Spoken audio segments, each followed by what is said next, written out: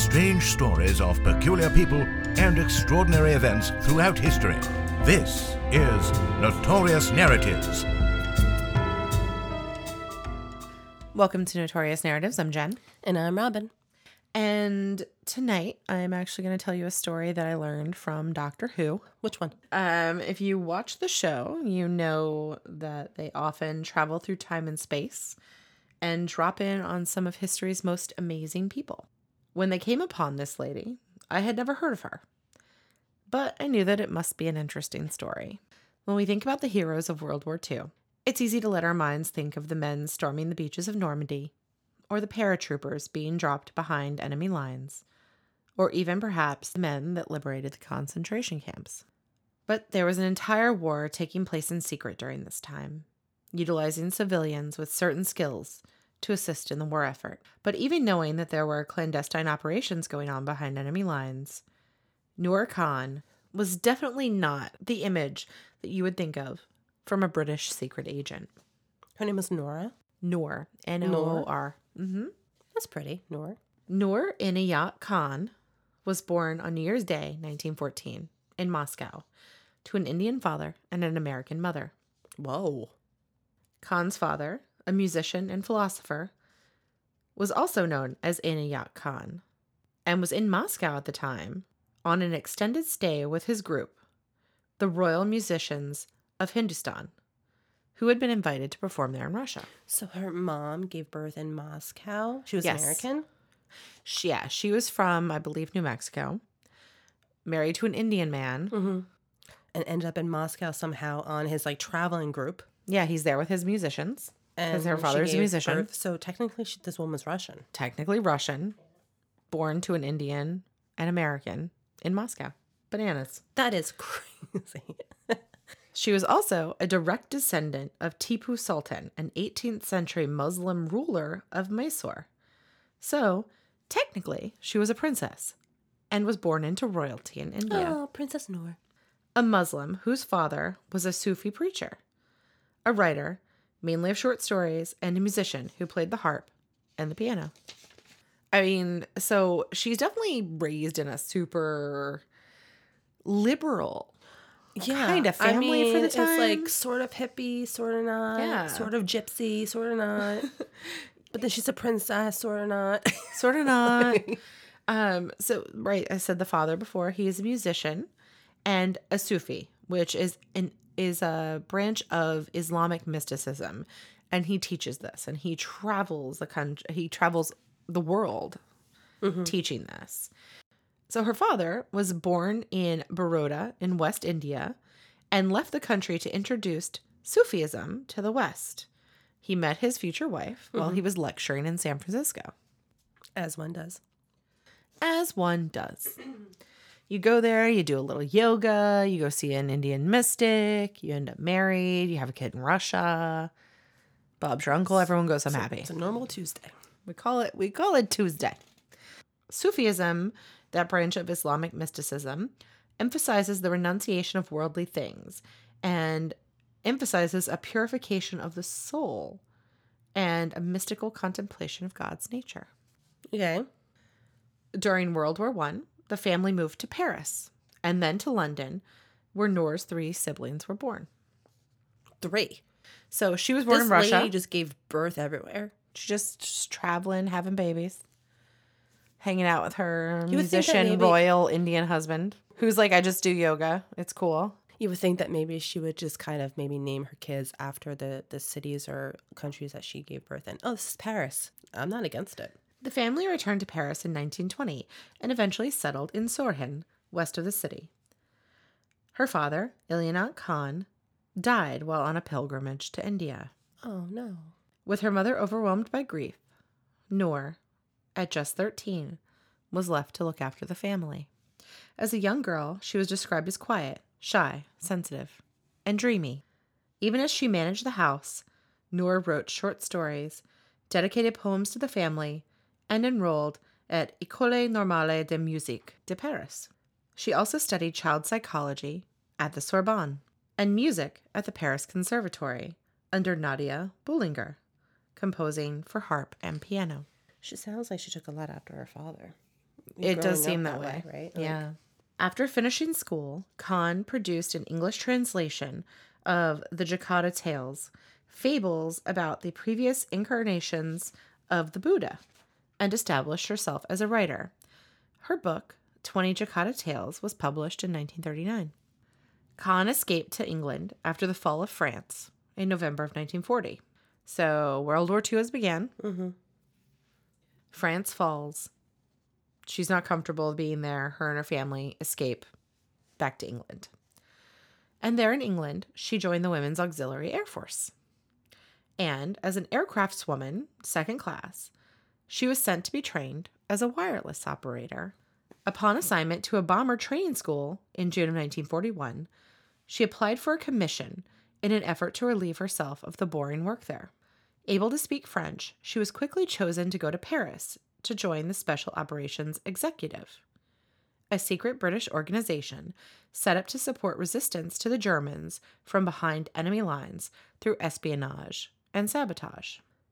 She was recruited to join the SOE as a radio operator and was the first female radio operator to be sent into occupied France. She can listen to everything and Prior translate everything. I'm sorry. to her, all female agents were sent behind enemy lines only as couriers. Mm-hmm. Khan had worked hard to overcome her fear of weapons during her combat training and improved her ability to translate Morse code. But colleagues in her intelligence network still had doubts. They wondered if she was too young, too inexperienced. The ultimate exercise in her training was a mock Gestapo interrogation, intended to give agents a taste of what might be in store for them if they were captured, and some practice in maintaining their cover story. Oh, fuck. Her training officer found during her interrogation he felt that it was almost unbearable and reported that she seemed terrified, so overwhelmed that she nearly lost her voice, and that afterwards she was trembling and pale. They pointed out that she carelessly left codes lying around and that she had unthinkingly revealed her British background by pouring milk into cups before the tea. English tea. Yeah, that's how I take my tea.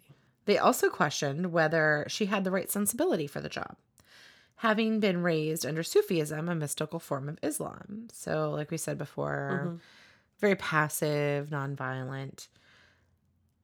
She was described as not being overburdened with brains.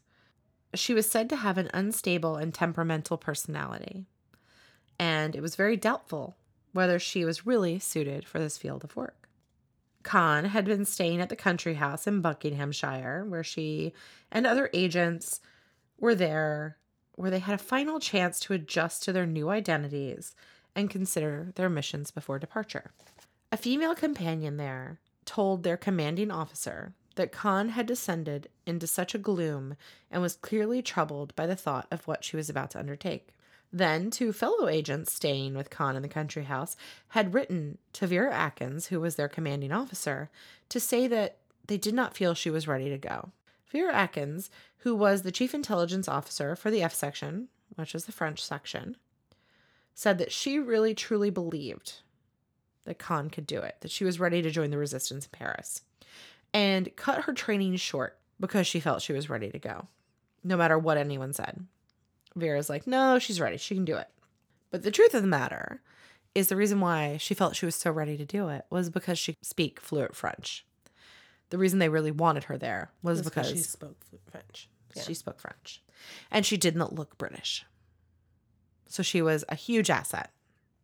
So regardless of all of these... The only thing that gave her away was the way that she drank her tea. Right. And regardless of all these things that sort of people were like, she seems really... like, she's not doing great. I don't think she's going to make it. Like, this, she doesn't seem like she's ready. Like, no, she's ready. But Atkins wasn't completely dismissive of their concerns. Before she left, she decided to meet with Khan and just get an idea of how she was feeling. Vera Atkins wanted to confirm that Khan believed in her own ability to succeed. See, she felt that confidence was the most important thing for a secret agent. Her intention was to let Khan feel that she had the opportunity to back out gracefully, if that was what she wished. She said, I'll arrange everything so that there will be no embarrassment. You will be transferred to another branch of the service, and no adverse mark will be on your file. We have every respect for the man or woman who admits frankly to not feeling up to it. For us, there is only one crime, and that is to go out there and let your comrades down. So she brought her to a cafe. I was just like, hey, girl, if you can't do it, I get it. We'll fix it. You don't have to go. If you go, you're going to let everyone down. But if you go, you need to fucking man up. But Khan insisted adamantly that she wanted to go and was competent for the work. Her only concern, she said, was for her family. And this was what Vera had suspected all along. Since she was kind of the primary caregiver after her father's death, it made sense. Khan had found saying goodbye to her widowed mother the most painful thing she had ever had to do. And lying to her about where she was going and what she would be doing was needlessly cruel. Khan requested that if she go missing, that no one tell her mother unless they were reasonably sure that she was dead. She did not want her mother to worry unless there was definitive information. This was different than the standard protocol, which was to send doing well letters throughout an agent's tour and to immediately make a family aware if they went missing. Atkins said that she would agree to this arrangement if that's what she really wanted. And with this assurance, Khan seemed content and confident once more. Any doubts in Atkins' mind were also now apparently settled. So for her trip to France, there are two ways that an agent can arrive. They always arrive by plane, and they can do so either by being dropped by parachute, Classy.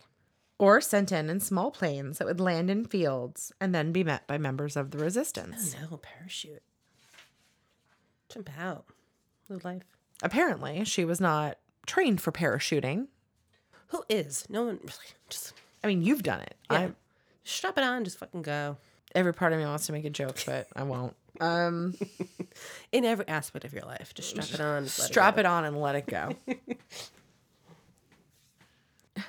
Khan was flown in by Lysander, a small aircraft, with only the light of the moon to land in a field near Angers. The light of the moon. The light of the moon.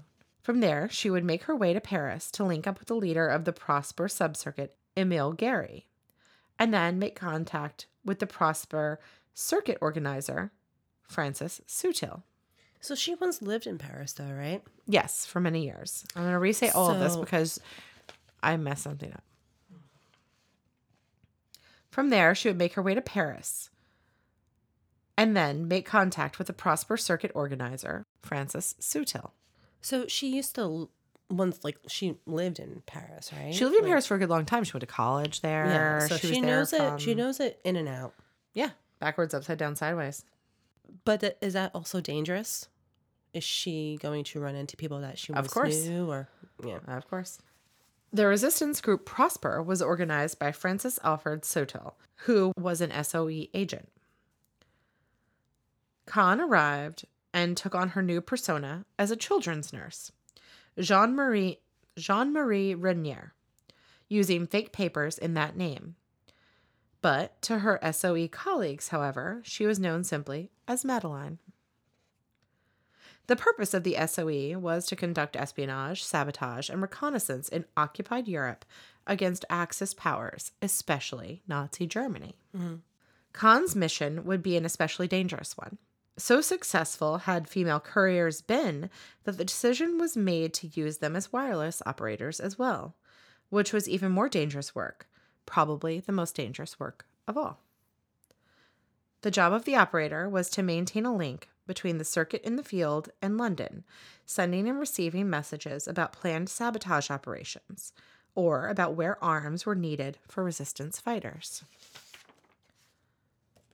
Without such communication, it was almost impossible for any resistance strategy to be coordinated. But the operators were highly vulnerable to detection, which was improving as the war progressed. Hiding themselves as best they could, with aerials strung up in attics or disguised as washing lines, they tapped out Morse code on the key of the transmitters, and would often wait alone for hours for a reply saying the messages had been received. If they stayed on the air transmitting for more than 20 minutes, their signals were likely to be picked up by the enemy, and detection vans would trace the source of these suspected signals. When the operator moved location, the bulky transmitter had to be carried, sometimes concealed in a suitcase or in a bundle of It's firewood. very heavy. Yeah, they're big, they're bulky. Yeah, so this woman's like lugging around this thing, not suspicious at all, especially with a false name in a town that she lived in for a while. But not even that. At this point, these women are being used because they're drawing less suspicion than men. Yeah. So, And you would actually think that it'll be opposite.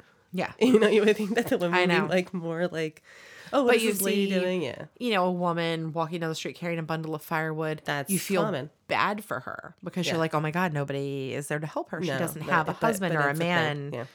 And you almost look away because you don't want to think about No, it. yeah, You you're see a like, woman "Oh, carrying a heavy spinster." suitcase and you don't want to help, so you look away. Mm-hmm. If the operators were stopped in search, the operator would have no cover story to explain the transmitter.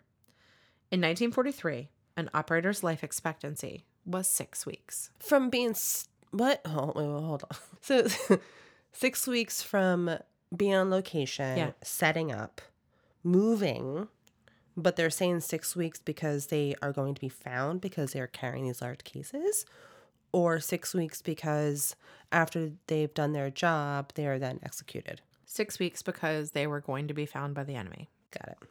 If they were using the aerial in an attic and they stayed on for 20 minutes and 10 seconds, and they're found.